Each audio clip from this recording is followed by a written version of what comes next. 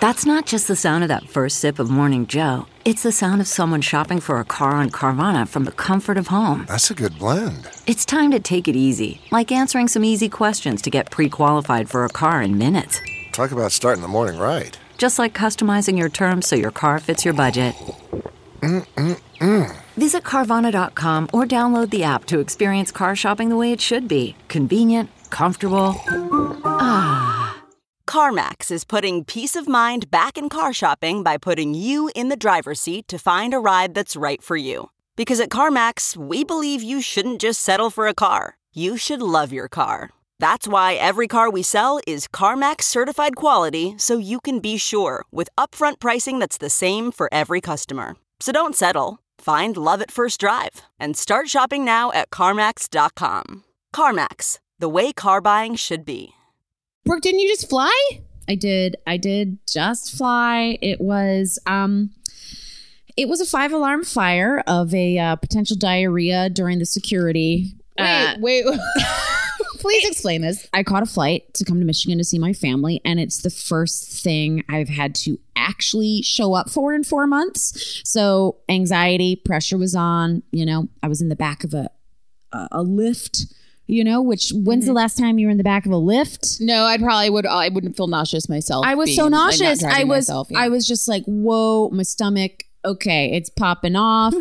And then too, because I was trying to be like, roll down the windows, and this is no comment on the driver, but then I looked on the back of the seats and all the signs were like, Uber driver is deaf. And that was like churning your stomach and making things go. So stress upon stress. Right. So then by the time you got in the line, were you like, ruh-roh? It was, I don't know where this bravery suddenly comes from, but I clearly had a moment where I could have hit the one bathroom before I charged forward into security. You know I'm like sky priority, so I'm just gonna sail right through. And then I was like, God damn it, you bitch! Like there's still a line.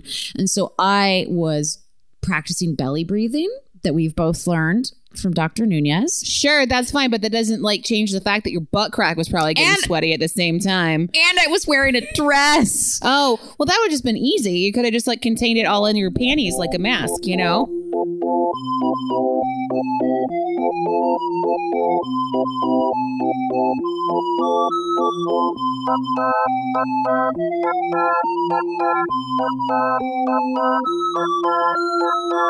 Well, hey, welcome to Sidework Podcast. I'm your host, Andrea Wallace. And I'm your other host, Brooke Van Poppelen, joining you from suburban Detroit. I'm so glad. How are your parents, Brooke? They're good. They are healthy. They're fine. Still showing up COVID positive. Well, but still your drinking buddies for the next 2 weeks. Still my drinking buddies, but apparently this will go on and on for some people. And this, again, not a doctor, clearly. You know, my mom is a nurse, and so she was able to contact friends who, you know, work like an infectious disease for like 30 years, career people. The big thing they're saying is like, if you did have it, that give yourself probably about like 10 days after your last round of, you know, being symptom free. There's just like such a low risk of any sort of transmission rate. You are most contagious in the days while you're coming down with it. Sure. And then while you have it. So, but again, my parents and I, we've been avoiding each other. You know, if my mom wants me to come help her on something with her laptop, we both mask up, you know, that sort of thing. I mean, I just foresee it as like, you'll just eventually be avoiding each other more and more as the 2 weeks go on. You'll just be like, did you fucking know how to knock? Thank you. I'm in here. Mom, I'm in the... I know. It was, yeah. You're going to get grounded. Don't get grounded. The ultimate non-distancing. I know. Leave me alone. Oh, can I tell you really quick? Brian and I are having a date night tonight. And it's like our, I haven't been like, oh my God, tonight's a date night. We're just taking a break. I haven't done that the whole quarantine. So tonight's the night. I chilled a beautiful bottle of white we got in Cinque Terre in Italy last fall. I'm making seared scallops on a corn salad. Like, things are happening. And I have like kind of a Mrs. Doubtfire role play restaurant fantasy. Okay. Stay with me, Brooke. Go where, on. Like, I'm me, But then I Right. excuse myself to go to the bathroom, and I come back as a server, and I say, so did you need anything else while your wife's in the bathroom? And then I just give Brian a hand job. I saw that coming. I know how you two As roll. a server. As a server, though, right? Naughty Not server. as me. That probably won't happen. But it's fun to think about, right, Brian? Oh, we've got so much show for you I know. today. Let's get going, huh? Shall we? Okay, Should we let's jump into some headlines? Let's jump into some headlines, baby. Right. Okay.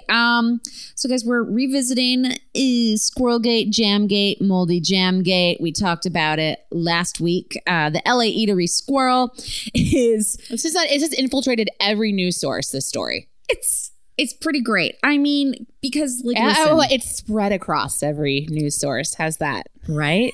I enjoy that. So, more or less, there's this jam cookbook coming out by Jessica Koslow, which the timing is so odd.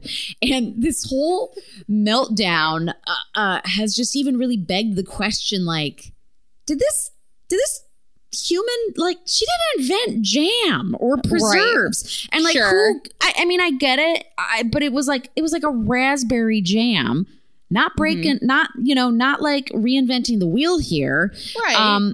And also, she's done it incorrectly from everything they've reported. Girl, you cannot put a book about quote unquote preserves when your shit goes moldy in 2 days. That's not what a preserve is. Right, That's why, right. like, it's why it's supposed to be able to keep in a cellar, in a jar, or your fridge or wherever for like a year. The whole point. I'm curious. Does the recipe say like put in unventilated I know. fridge and let mold form? Is that what the recipe actually says? I mean, she might be quickly doing a re-edit and re-release of the book, being like, yes, it's my proprietary blend. It's the secret behind that jam you all loved.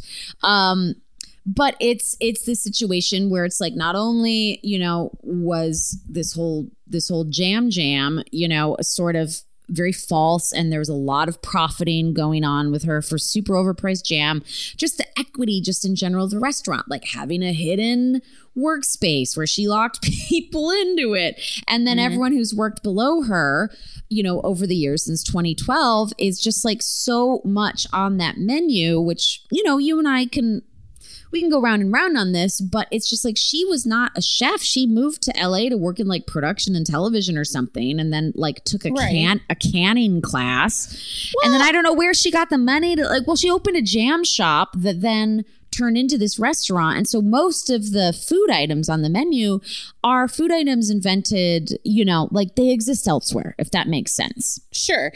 I mean, yes, we can't go run around on this. And I know that like, that like if you work under a chef or you're not the owner and you're a chef, the pecking order goes, you invent this dish and you might not get credit for it. Right. And that's just the shitty thing about it.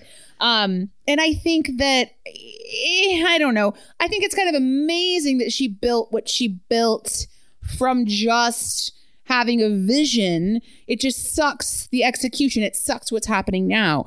We have examples of people who are self-made chefs or self-made cooks who become wildly successful and love what they do, But I think you're right. It's just played so terribly, Well, that's it. Is I think people wouldn't be maybe so hard and willing to pick every last thing about her apart at the moment if she wasn't running like the version of like a sweatshop restaurant with like really horrible working conditions, like unequitable situations, like rats and roaches. Oh, tap dancing over the top of all that sorrel crispy rice salad. That we're finding all this out.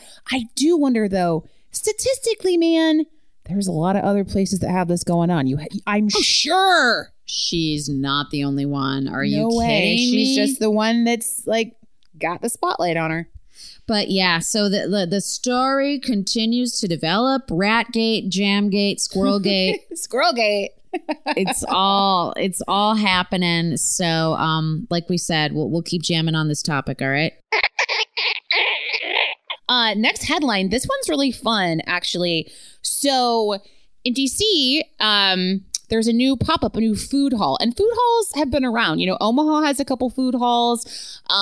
There is an open air Grand Central Market here, which is kind of a food hall.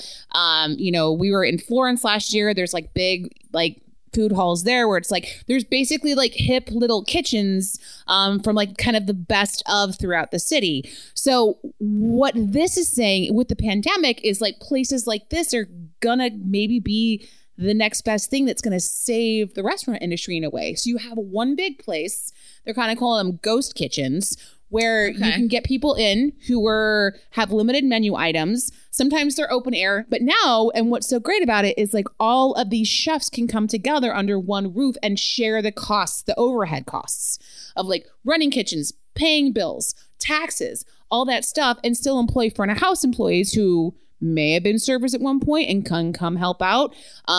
You know, some are open air, so people can actually eat outside. The ones that are inside, they'll have to do just to go. But eventually, when people can eat inside again, it'll be harmonious, and you can drink booze there. I think this is a great way to solve a lot of problems for people. Yeah, absolutely. Just because it's also such a safe way if you need to shutter again or do a very distanced version of your restaurant, that your model is built in a way to, you know, I mean, the thing is like it really eliminates servers, you know? No, and I thought about this too. Right. I did think about that. But some of these, when they are able to be back open again, there's bartenders because these places have bars. So if it is open air and outside and there's liquor license, there'll be people bartending. I think these are also going to be the kind of places where your food still may be brought to you if you're sitting and eating there. And again, it could be a way, again, front of house staff working the counters to at least have something bringing in income.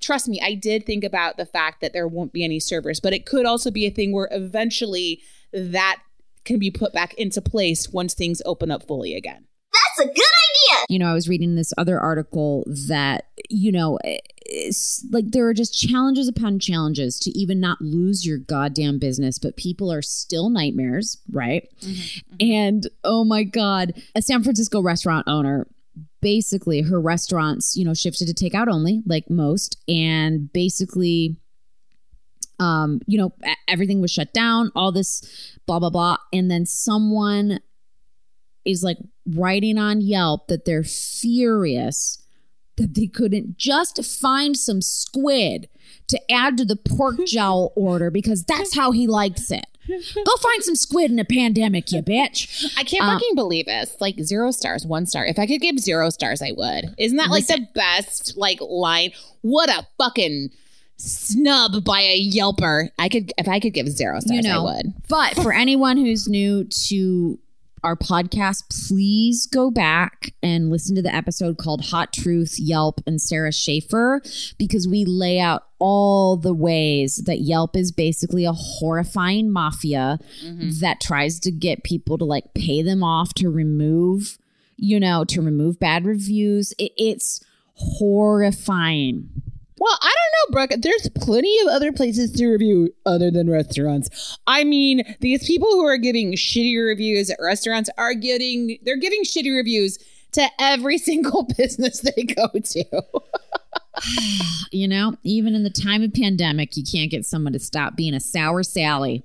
It's terrible. It's just so bad. Let's, you want to move into some server submitted stories?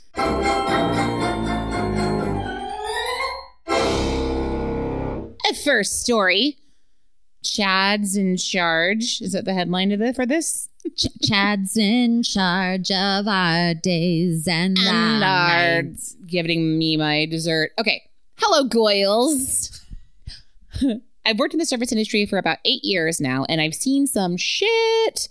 For my first job at Black Eyed Pea, I wish he would have said as a Black Eyed Pea. Anywho, from my first job as Black Eyed Pea to working 9 days in a row for the Chicago Cubs World Series win and parade to now working at a fantastic distillery. Oh, Chicago feels. I worked at all types of places and cried in the freezer over French fries. Red Robin. We've had a story like this, by the way. Oh, remember, yeah. Brooke? At the mall, from Thanksgiving to Christmas is a beast. Fuck yes, it is. Your past few episodes on discrimination have really hit home for me, so I decided to share my stories. I worked at a place in River North for about a year and a half. It had a 1920s speakeasy theme, a burlesque show on Thursdays, and a giant wall of whiskey. When I first started there, it was fun and exciting, but then in a few months, the smoke cleared and some things were becoming apparent. Dress code became a bit racist, even though we just had to dress semi to theme. No turbans or wraps for headwear. I was personally discriminated against with certain sections on certain days. Well, one day, Thursdays, I was never allowed to work in the lounge for the burlesque show. I noticed how I would be the most senior person on the floor on Thursdays in a totally different room and not working the busiest day in the busiest section. Fuck, that's fucked up. I also was never scheduled backstage, which is where bottle service, if we had reservations for that, would be. So I asked, and I made sure to ask the only female manager, she was a badass, because I wanted a straight answer. I knew what the answer was without asking the questions, but sometimes the best way to combat discrimination is to play dumb and make a joke. I asked, so am I not allowed to work in the lounge on Thursdays because I'm not a size 6? My manager kind of nervously laughed and gave me the, no, it's because you're too good and we need you elsewhere. I waited a few weeks, but I eventually took Thursdays off my ability because it's not fun watching, sometimes literally because my room would be empty. Others make 3 times more money because management likes the way they look more. I would leave my night with $60 and just cry when I got home and beat myself up and hate myself because I always felt unwanted or not good enough. And now there was evidence to back up those feelings. Gross. Oh my God. I found out later the female manager who was in charge of the schedule would try to put me in the lounge or backstage for shifts, and upper management, shockingly all white male, would change it. She did give me other good shifts and really tried to make up for it. Once she left, there was a definite shift in management that prioritized looks over everything else. Eventually, there were too many double standards and I felt myself getting pushed out, so I put in my 2 weeks. They hired a new manager and we worked together maybe 3 times together. And one night he said, "You're really good. Why are you leaving?" And I gave some answer about it was just time for me to leave and it wasn't a good fit. He left a month after I did. There's a lot more shady things that happened, and I'm sure there are listeners that know the place and have horror stories of their own. Thank you so much for all you ladies do. Godspeed and good tips, Sarah.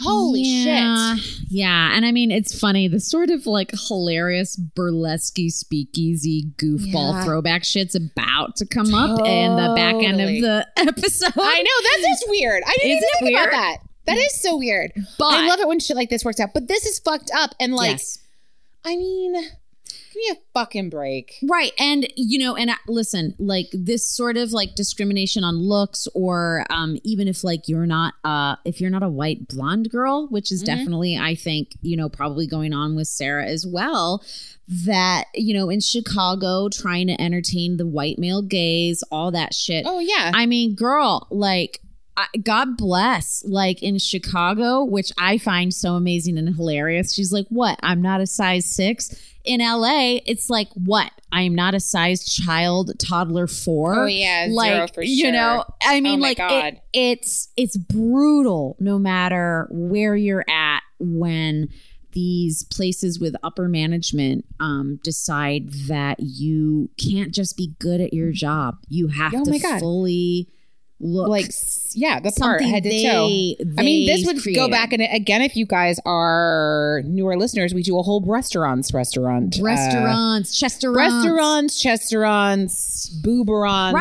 But this is not one of those, right? No. And this is not one of those places where some of these spots you are hired as an independent contractor to be sort of like an entertainer who waits tables. Where this does get into murky gray area because you're just supposed to be a server and good at your job. And like, yeah, everybody can go get fucked. Sarah, thank you so much for sharing the story. We adore you. And then thank you for the kind words. Right. And if you're at a distillery now or whatever the good job you enjoy it, love it. You rock. And I can already tell you're a babe. So keep shining.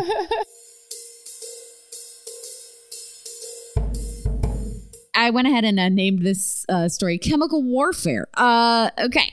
So this one comes in. Hi, ladies. Love the podcast. It's so great hearing this topic and profession getting the respect and attention it deserves. Yeah. Hell yeah. Okay, I've been out of the restaurant biz for the last year, but after the world got set on fire, Great analogy. All I could think about is how this pandemic is affecting my brothers and sisters in the restaurant biz. I've been in and out of restaurants for years, and like all longtime servers, I've got a ton of wacky stories to tell. Here's a fun one. Shortly after 9/11, those two. That's not wacky. That's not wacky or fun. Okay, no, I'm kidding. Yeah. Shortly after 9/11, I got a job at an Italian restaurant in a well-off college town in California. Our clientele was made up of the wealthy folks that lived in the area. The owner loved ways to cut corners. Crazy, I know. So one time the boss came in around 6 o'clock, right as the place was getting busy, and he had a couple of big bags of whole dried red chili peppers. We were all like, what the fuck's this cheap shit?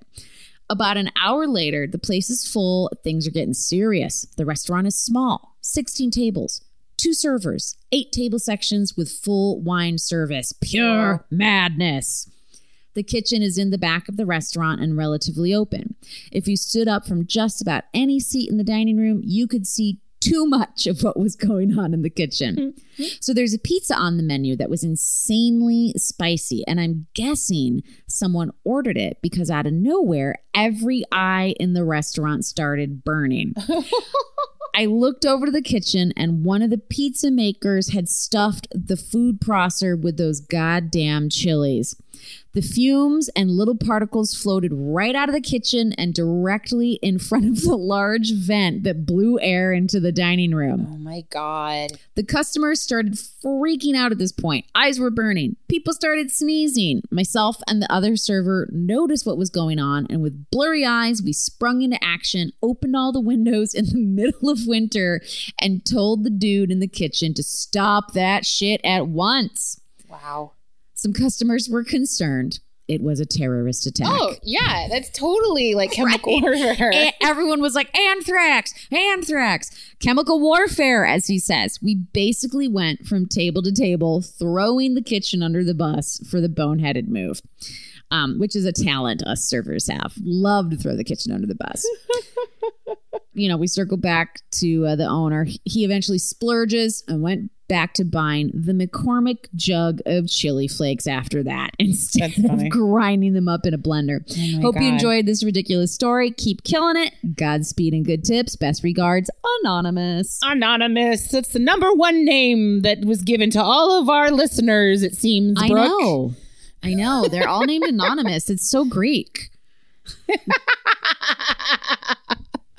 Oh my God. Great stories, you guys. As always, please, if you have a chestnut of a story, if you have something that you want to tell us, please write us, email us, DM us. Brooke, where can I send those emails? They can email us sideworkpod@gmail.com. You guys are so funny. We love you. We adore you. We have such smart, talented, cool ass listeners. So thank you. And we want to hear from all of you. So do send us a note.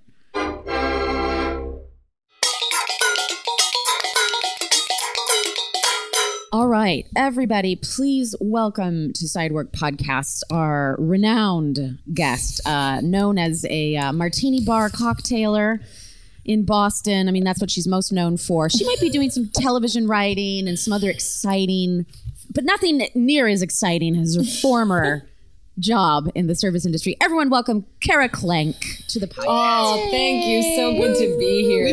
We should insert a bunch of like glasses clanking every time we say Kara Klenk. Like, cheers.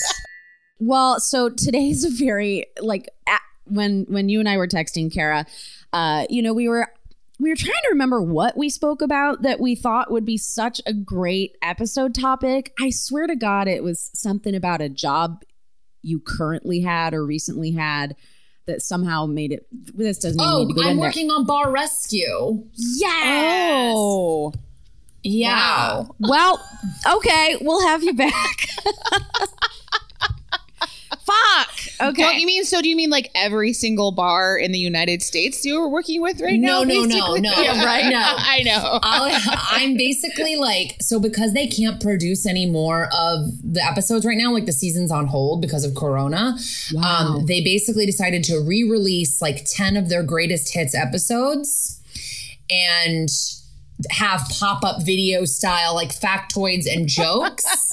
And so I'm writing like the jokes and kind of like shaping the factoids into being like readable and Yeah. So that's it. So like basically so I have only seen 10 episodes of Bar Rescue, but I have seen them 3 times each. So you're just like re-upping the gross out factor. Yeah. Basically. Yeah. Okay. But they're apparently like some of the bigger, more famous episodes. Like one is like a pirate bar, and one is like this complete total sociopath owner in Chicago. Like, so Trader Todd's. No, The Dugout. The Dugout. Oh, I know that place. He just was like this man with like a full monotone, like his face never changed from this, and he's just like, I don't know, make the bar better. I don't know what to tell you. I don't know. Like, he's like the worst man I've ever seen. This is like good segue, actually. This is a great segue. I mean, when you think about it too, though, like these like death trap old filthy bars in the time of COVID, for having any chance of reopening, they're gonna have to clean their act up, literally. Yeah. Yeah. Oh, okay. Well, that is phenomenal. I love that you're working on Bar Rescue, and we just remembered that. Well, which then brought us to the fact that you have worked in some jazzy clubs. So have I. And so today we are going to talk about the resurgence of martini bars and jazz clubs and all that swing nonsense that came back in the late 90s and sort of still hangs around. I love it. This is like our first dive into like a very, very specific time. I'm very excited about it. This was summer of 2001 for me. Yes. So, pre 9/11, just martinis the size of your head. I remember those days. I think I had like just turned 21 or 22. Yeah. I was like, yes, just give me a giant martini. I'll also pay whatever. There was also Sex in the City, I think, contributing to that a little bit. Like, everybody was drinking Cosmos. So like, you know, and then martinis and stuff like that. So it was a perfect storm to just get huge wall-size Rat Pack posters back up in bars. So just like out of the gates, like, where did you work? Okay, so I worked in Boston at a place called The Good Life. I worked at the Downtown Crossing location. There was another one in, I think maybe Cambridge. I think it still exists, but it's changed owners and now it's just like a random, like, regular bar. Okay. But when I was there, it was a full like Rat Pack themed bar. We all wore white collared shirts with clip-on black ties and like black pants and dress shoes. And then, like, you know, there was food, but then there was live jazz Thursday, Friday, Saturday, downstairs. And like, the downstairs was one of these places that, like, if you turn the light on, you would be horrified. But if you went down there on a regular night, you were like, cool. Swang. This place is Swang. swinging. That, like, you wouldn't want to black light it. Yeah, I loved it. I love waitressing. I've actually only waitressed a little bit in my life, and I always wanted to do it more. Like, I applied for waitressing jobs in New York just through like friends who knew, because I knew that in New York I'd have to have more experience, I think. And I was like, I would go to places where, like, I did Red Eye Grill. Remember the Red Eye Grill that was like near Carnegie Hall? Oh gosh. I mean, the name rings a bell, but I definitely didn't. It's like a fancy grill for like lunch. And I was like, oh, I'll be a lunchtime waitress so I can still do stand up. And you can still make a lot of money on lunch at this place, because it was like expensive and whatever. And I went and did a whole mock thing where I had to mock a trail shift. I had to serve like the manager. I had to like wait on the manager, and it was really, even as a performer, I was sweating. Like, it was so intimidating and terrifying to me. And like, I like do stand up and perform in horrible situations all the time, and I like never have the reaction I had when I had to be like, a good wine that would pair with the Cobb salad would be like, I was like literally, I know, you brain fart. Yeah, I had to do something like that once where it was more of a fine dining situation I'd never done before. I did a mock shift, and I had to drop off amuse bouches to tables, which I had never fucking ever heard of in my whole life at that point. And I was Top Chef like, didn't exist yet. Yeah, it was kind of one of those things when you do a shift like that, everybody's like, who the fuck are you and what are you doing here? You know? Yeah, the mock shift thing is like terrifying. But in the Boston place, I worked there for a summer, the summer before I went back to college, and Brooke knows I'm like a summer camp girl. I was a camper and a counselor at camp for 10 years. And this is your wedding was at a summer camp. My wedding was right? at my summer camp. Like, I'm very into my summer camp. This was the one summer I took off. I was like, I got to take off a summer and like do something else, or like I'm going to start getting sick of camp or something. So I went to Boston and I waitressed. And I'm telling you, like, I hit the pavement in like a mini skirt and like a formal tank top and like strappy sandals that gave me horrible blisters, and like walked up and down Newberry Street, applied to every single bar and restaurant on Newberry Street. Like, I applied so many freaking places. And then this place I had no experience, and I used my college bar as a reference. The dirtbag owner was like, yeah. Like, just, I know you. Like, if they call me and I'll say that you cocktailed here. And I'm like, great.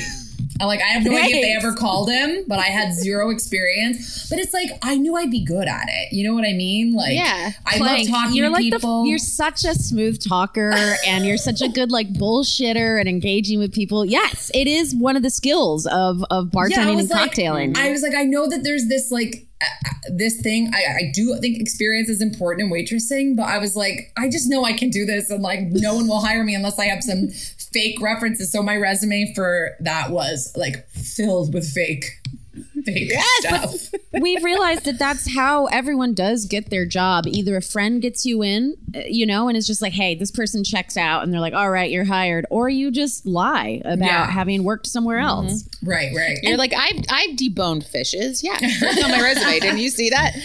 Oh, yeah. Like, the first time I had to like open a cork bottle of wine, I was like, okay, I can figure this out. There's some cracks. Do you just screw it in and then pull? Like, I was like, not. You punch yourself in the face. Yeah. Were you even 21 yet when you got a job cocktailing? No. Okay. I wasn't 21 yet. And and it was so funny because this bar was psychotic. Boston in general is like psychotic about IDing people. Of course. So like, I town. literally one time couldn't serve like a 80-year-old man. Like, this man was in there, and this guy was like, this is my son, and here's my, he goes, this is my dad, and here's my ID. I'm 47.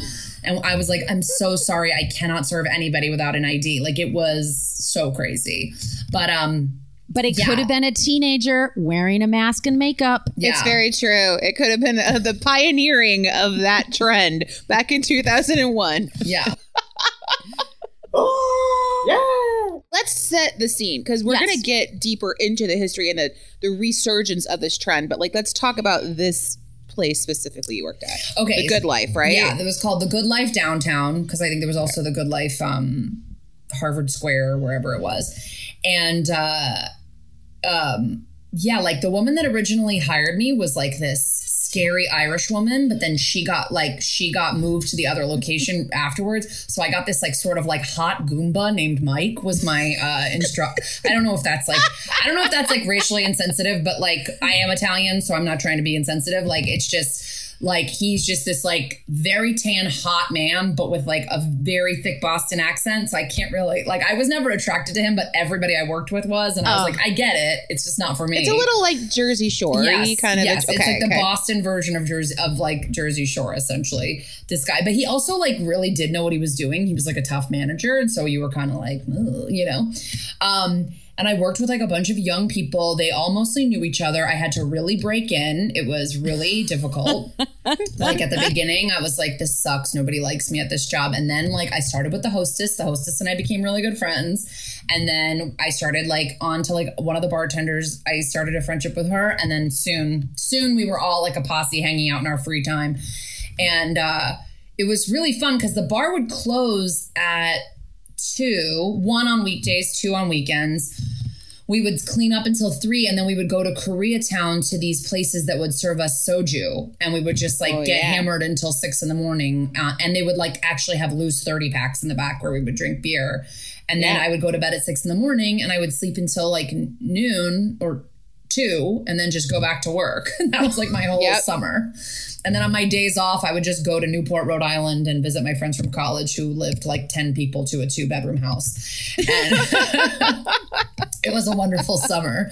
That does sound magical. Yeah. But like, so when you walked in, it was like they were trying to be sort of classy. It was like red leather banquettes and stuff like that. Yep. And like the massive Rat Pack pictures of like Dean Martin laughing with Frank Sinatra and Sammy Davis Jr. And then like these huge like bucket martini, like the martini glasses were just like if you think of like your standard martini glass, I would say they were twice the size. They were just huge. Crazy. Like they were like the giant margarita glasses. Yeah, basically. And I would show you one because I did obviously steal several of them and they've moved with me to many locations, but they've all since broken. But we were only allowed to serve people the rule was we were only allowed to serve people 2 of up drinks. Like if they were rocks, we could fudge it. But we still sold them more because we wanted. Of course you did. It was like the manager also was like, I mean, if they're okay, like, you know, it was like they were strong ass drinks. And then I thought I was this hot martini drinker that summer, even though like. No, like, so I went to a like dive bar in Newport, Rhode Island and was like, can I get a gin martini up with a twist? I just wanted to order it that way because I knew martini lingo now. Mm-hmm. Drank it, definitely puked. I mean, worth it to look like, cool ordering do you a have drink. key lime martinis? Do you have anything? Do you have graham cracker crumbs back there that I can get put in my drink? Can I get a graham cracker rim? Which was definitely a very like hip martini bar. Brooke and I hang out in Chicago all the time. We've drank those fuckers for sure. Oh yeah, well we had all kinds of like cutesy ones. Like I remember there was like a lemon drop martini. There was a regular chocolate There was martinis. An espresso martini that was very popular with like a chocolate covered cherry inside. And I had to make the espresso, and I don't drink coffee, so I had to like learn how to make espresso.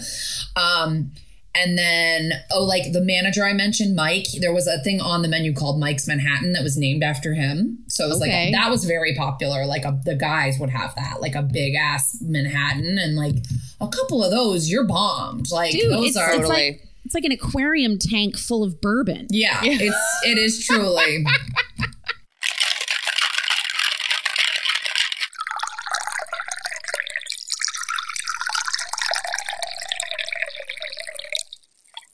All right, you guys, so a little history on the martini. Okay, so it took about a century for the martini to reach its current form. It's been through a lot of evolutions. And it's obviously a drink that, you know, some of the greatest statesmen, writers, businessmen, and movie stars have all bandied about their martinis through culture or whatever. But the most popular origin story of the martini basically comes from the brand of vermouth, which is Martini and Rossi. Mm-hmm. And apparently at some point, somebody splashed the vermouth into some gin. And when pressed for a name of what this drink was, the server was like, looked at the bottle and said, it's a martini. Wait, so it was like a Reese's peanut butter cup origin story? You got vermouth in my vodka. I mean, this is not confirmed. There are a lot of origin stories, but that's the most popular one. Yeah, I've been finding out through this bar rescue thing that the origin stories of a lot of booze drinks are difficult to track because everybody's wasted. Right. And like 10 different people are like, I invented the Harvey Wallbanger. Fuck you. The origin story of the margarita is like, it was here at a cocktail party in the 1940s in LA, and a woman named Margarita put these ingredients together, and you're like, I doubt that. I doubt that highly. Okay, so this is so ridiculous. Here's another origin story. This was in Martinez, California.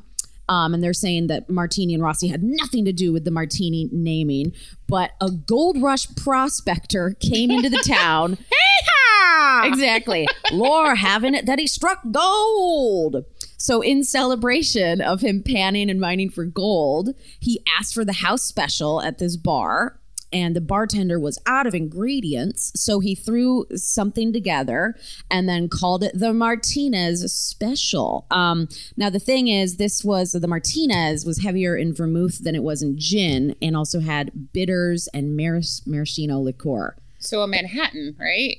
That's what that Is that sounds what maraschino in any of those though? Maraschino doesn't go. Maraschino is in a Manhattan, or there's a cherry. Yeah. Is it? For sure. Yeah. Yeah. Mm-hmm. I don't know. So that doesn't sound correct, but basically, you know, so this drink has had like many sort of iterations, and you know, obviously we all know like in the 50s and 60s, like Mad Men popularized like the 3 martini lunch, you know? Right, like a James Bond situation. Completely. But people give James Bond a lot of shit because he says shaken, not stirred, which everyone's like, that's a weak ass watered down martini, you dick.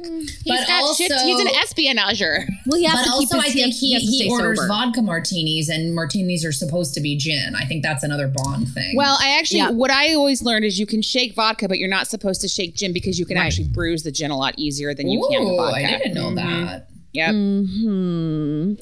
Interesting. I think that's I know probably things. that's probably why I threw up that gin martini when I was 20. It was all bruised. It was a bruised little bitch. You bruised your liver that night, my Yeah. friend. Ow. But okay, so and then a lot of like this drink and this Rat Pack era, this swing vibe, these jazz clubs. Obviously a huge part of American culture. It was the thing to do. Everyone was just like out and swinging, and big bands, you know, everywhere. I mean, like, obviously, like, I probably would have loved to have been alive during the real version. Oh, during World War II when men were dying and there was swing dancing and that's all you could do is fuck on the dance floor? Like, Yeah, exactly. I mean, the music, like, as much as I have been like groaning and sighing, revisiting so much of what happened in the late 90s, which is basically this huge swing revival explosion happened, a lot in part, it literally is blamed on the movie Swingers. Thanks, Jon Favreau, because he had already been a fan of Big Bad Voodoo Daddy. Because I think they were playing locally somewhere in Los Angeles, and he invited them to play the band in Swingers. They didn't read the script, nothing. They agreed to it, showed up, and then boom, like the new neo swing craze took off. Yeah, like literally my school had Cherry Poppin' Daddies for spring weekend. holy Like, shit, Kara. It was so like, okay, I guess. Like, Yeah. I mean, I saw them in concert. I saw Squirrel Nut Zippers twice. I They were like my the favorite. Squirrel Nut Zippers. Andrew Bird's in Squirrel Nut Zippers. Oh, really? He was? Mm-hmm. Interesting. Oh, I didn't know that. I think. So, yeah. So there was just basically like culturally, obviously, like the late 90s, suddenly it was like the Brian Setzer Orchestra Yes. was everything. Like, and I've Zoot seen Suit Riot, them. right? Zoot Suit Riot. I gotta say, I like a 1980s Brian Setzer Orchestra. That's just, or that one when there were Stray The Cats. Stray Cats. Yes. Listen, I don't mind the Stray Cats, and I absolutely went to see the Brian Setzer Orchestra at a summer festival and bought a baby doll tank top that said Brian Setzer Orchestra, and I was too chubby to rock it. Such a weird mishmash of cultures. And I know we'll get deeper into it, but here's kind of my beef with this revival is it's like it peppers like 50s into it too. I know. So it has a combination of pre-World War II and post. So Yes. it has this baby boomer mentality attached to it. So it's like you get all this ultra lounge and like I feel like you've got all these like swinger shirts, which are really just like lounge shirts that are from like the 50s. It's so confusing. It's very it's like the 90s and early 2000s. It's just this cultural dumping ground where it's like we're just making it all new again and putting our own shitty twist on it. This swing craze was so out of control that like Big Bad Voodoo Daddy played the Super Bowl. Did you? Wow. I mean, the Super Bowl is like for the Beyoncés and the that's J-Los really a of the wild world. fact. That's really wild. But so like, dude, and then Big Bad Voodoo Daddy also. They played dinners for Bill Clinton and George Bush Sr. Dude, I'm gonna guess that Bill Clinton got on stage and played some sax with them as well.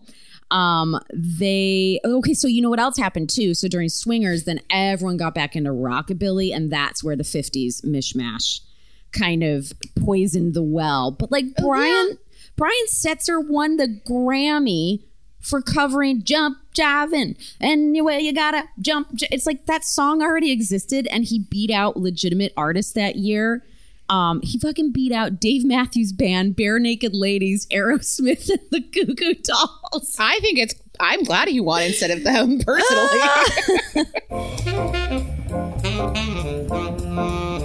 Bullshit.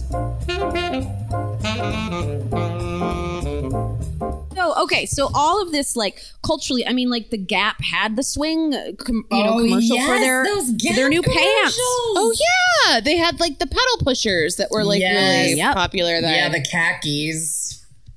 So it's just basically, like, this whole, like, sort of, like, drinking and eating cosplay culture just sort of emerged. Because I remember being like, let's go to a swing club, and bars were just scrambling to be like, yeah, sure, we're a swing club now. And they'd be like, can someone go get some swing, music to play? And then we'll have a night, and all these dipshits with a scarf tied around their neck and saddle shoes can come, look all confused. So I definitely participated in that for a hot minute. They were still doing that shit in New York when I left too, though. Like I took dance classes. Like I took swing dance classes. Yeah, I mean, so then, like, obviously, maybe like old sort of rundown, forgotten about steakhouses suddenly had like a real resurgence, as long as they were like, hey man, let's put on that Sinatra and like every 5 minutes play Mac the Knife. Oh my God. And it has to be really interesting though, like you're saying, like to have places like this. Of course, we see the Brown Derby. We see Where's My Brain in Los Feliz and Swingers or Marty and Elaine play. Of course. Dresden, of course. Which has always been like a neighborhood haunt. But it is, again, really interesting to have places like this that have been old man bars and jazz clubs forever. All of a sudden, there's like all these kids dressed up there, like ready to party.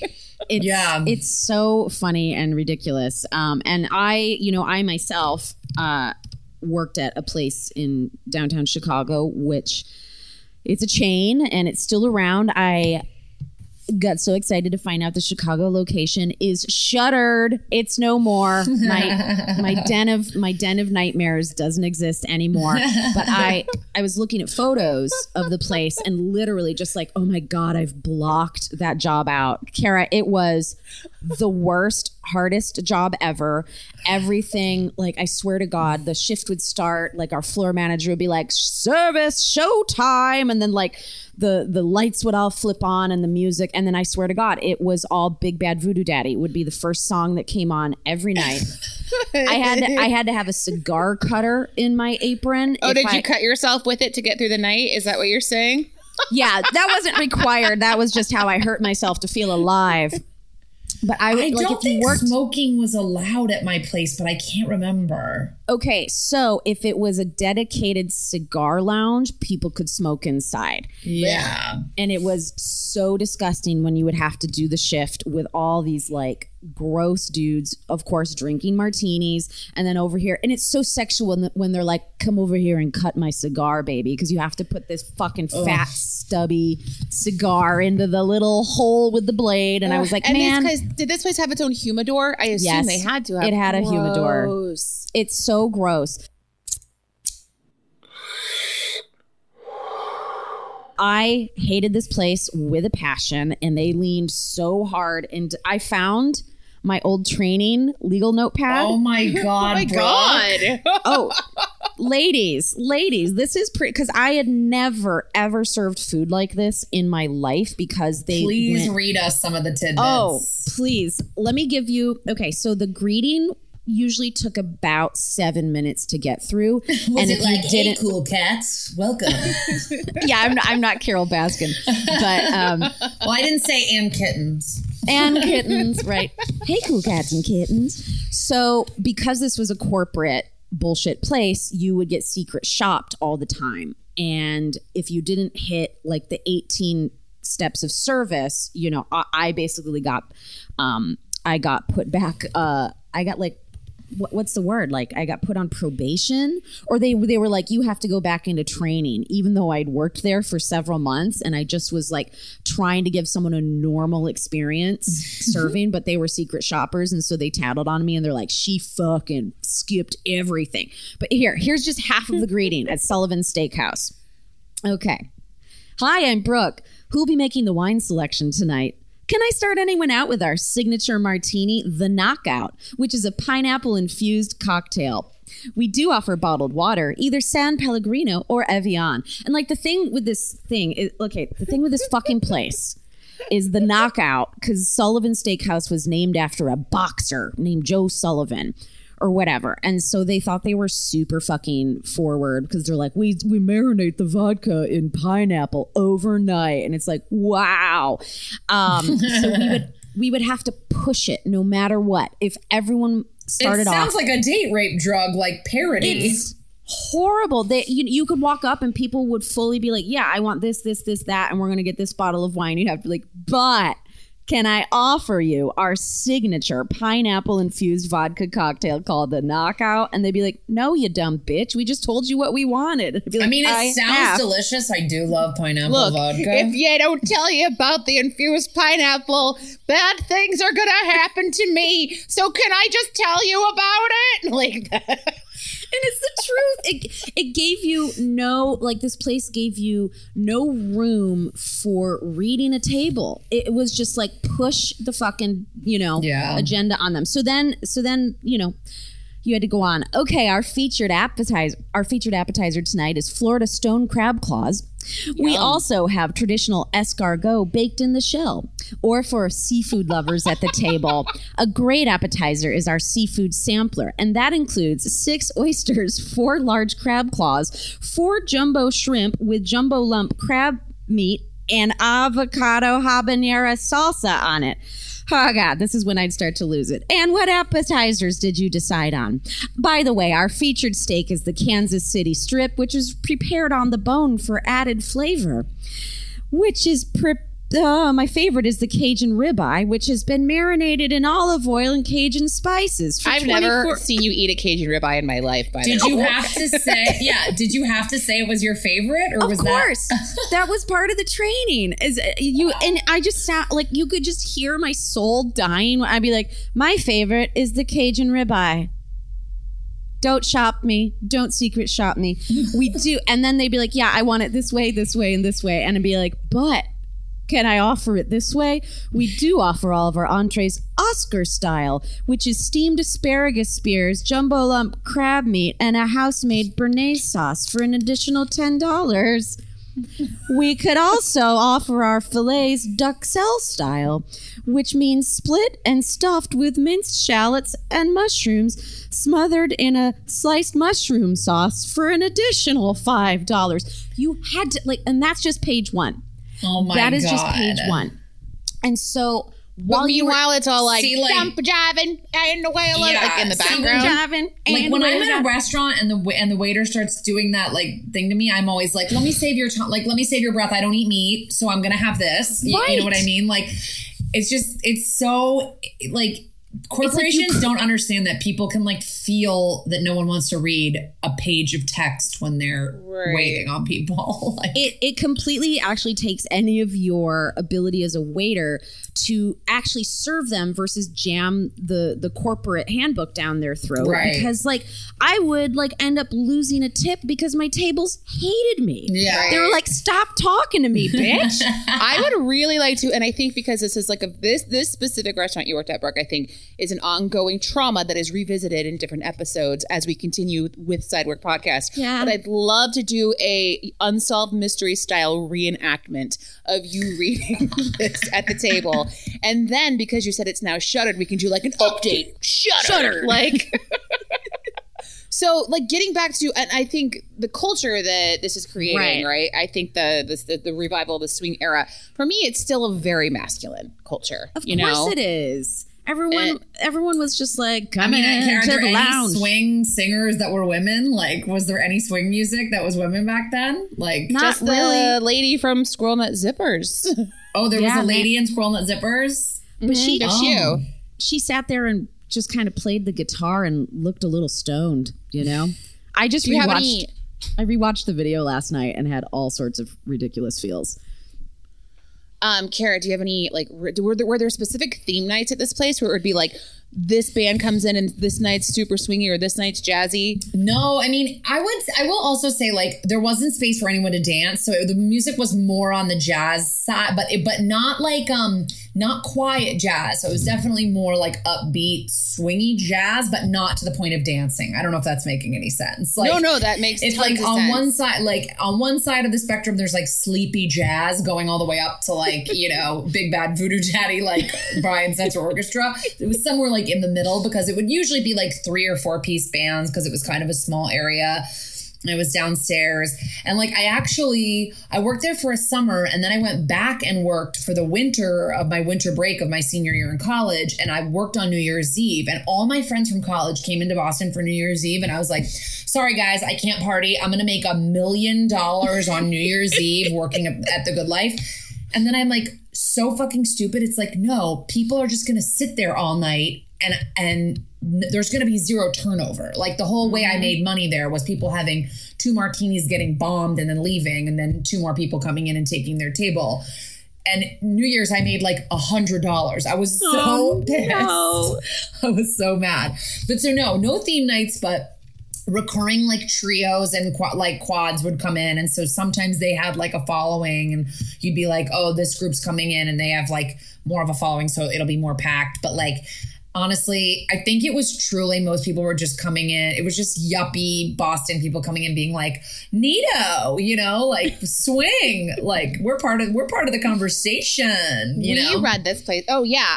I the trickle down of this like whole thing too, right? Whereas like even in Omaha living there, which also The Good Life is the motto for Nebraska. Oh, excuse me. But just a fact. And a fun fact. Omaha has a Sullivan Steakhouse in case anyone wants to go.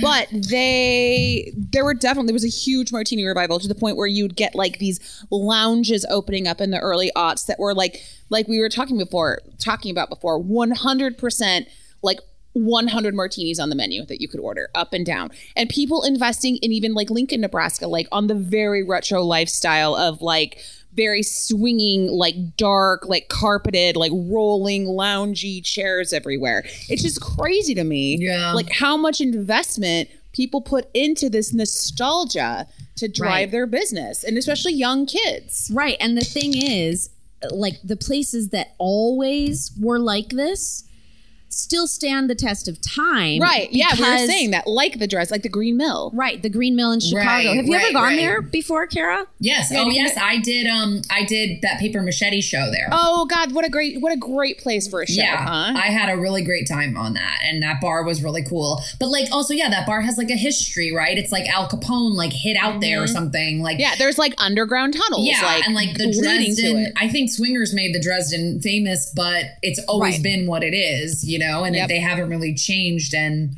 it is like truly a movie set every time you go in there.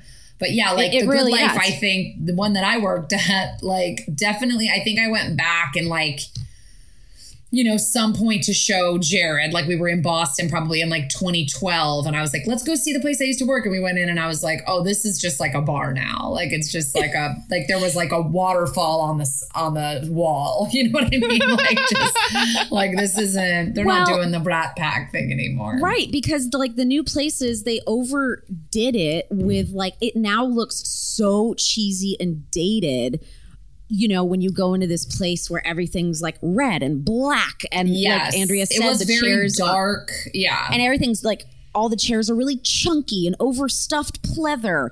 And it's just like, whoa, like relax. Okay. We all discovered what a blue cheese stuffed olive was 15 years ago. Okay. I gotta say though, there's this trend, and it more in Omaha where you do get those rolling loungy chairs, but the bar's sunken, so they're the same like height as a regular table, but the bartenders are down. So okay, it feels I'm like into you're that. Up high at a bar, like it's the best. Yeah, I'm into that. There's little perks like that I really enjoy, and I still, you know, and we kind of, and this, we've talked about like this jumping us into a very craft cocktail world, right? Right. Like if I could have a roll-up bar, sunken bar with craft cocktails, that's the perfect match now. Now I can have everything I want. In 2020, when things reopen, maybe in 2022, I'll be able to revisit that. Boy, oh boy, is it tough to carry a tray with a shit ton of different martinis on it. Oh, Christ, Kara, how many martinis could you handle on one tray? I could do a lot. I had like really good balance with the trays, and I never had a accident. But like we had to go up and down stairs. Like wow. Like so. Well, like because there was a bar downstairs, but. For lunch shifts, you would sometimes get like a huge group of people from an office that wanted to just have like a real liquid lunch, and so 20 martinis. Yeah, so we'd put them downstairs, but I had to like bring their martinis downstairs, so it was like stairs and a big tray. But I, for some reason, like just kind of was like, I don't know, maybe from like being the oldest of 6 kids, I was like balancing children, so I like know how to balance things. But that's a lot. I mean, I know a lot of places that will like they bring and they'll shake table side and pour it in. You know, it's a show. Oh, got it. Yeah, no, we were not that classy, I don't think, but I could carry a lot. But for this to be your first real serving job, and for you able to like get on the ball, it was terrifying. Though the very beginning, I was like, oh no. I think I would only carry like a couple at a time, like at the beginning, and then I like worked my way up and was like, now I can do like big trays. And I got really good at like holding food on my arm, like multiple. Oh yeah, always. I think carrying 2 martinis sounds more disastrous than 5. Yeah, because it like balances around. Yeah, you're right. Mm-hmm. Yeah. All I have to say is, God bless the person who, and I think that might be you, Kara, who could perfectly carry a tray of martinis when you really think about all the horrible iterations, possibly one, like a chocolate martini jumping into a lemon drop, possibly sloshing into that sounds so like true. A gold-timey prospector new martini being invented right there, guys. Woohoo! You guys, this was like, I'm going to go put on some Cherry Poppin' Daddies, some Brian Setzer Orchestra, you know. I'm going to go listen to some Goodman, some Benny Goodman. I'm going to watch The Mask. And for some of you younger listeners, you really need to go revisit and do a little research about what happened at the end of the 90s and early 2000s. We're sorry. It's embarrassing. Happens to the best of us, but I blame Vince Vaughn. Hey, you know what? It was a great summer. I don't think I could have been a career waitress there, like over multiple years, but a summer and a winter, I had a nice time. That's awesome. I love that. Great parting words. Awesome. Kara, thank you so much for doing the pod. Yeah, thanks for having me, guys. Well, thank you so much for listening. As always, please like, subscribe, shoot us those server submitted stories. We would love to hear all the tales you have to tell. Oh my God, there's so many. Happy, sad. Let's all share. Right, Brooke? Yes. You just think that you've gone back to the well so many times and it's going to be dry. And nope, this topic like cracked open a whole other part of my serving trauma. And the stories are flowing once again. So. Oh my God. I know. It's like you've entered a new era and the memories just pour out. You guys head over to lastpodcastnetwork.com. Check out the other shows they have going on there. They're all so great. Get to know us more, get to know them more. Until then, Brooke, you know what we say at the end of every episode. Yes, indeed. Godspeed. And good tips. And good health, guys. Don't get the And Rona. good fights. Oh, we did it. Another week, Brooke. We did it. All right. See you later. Bye.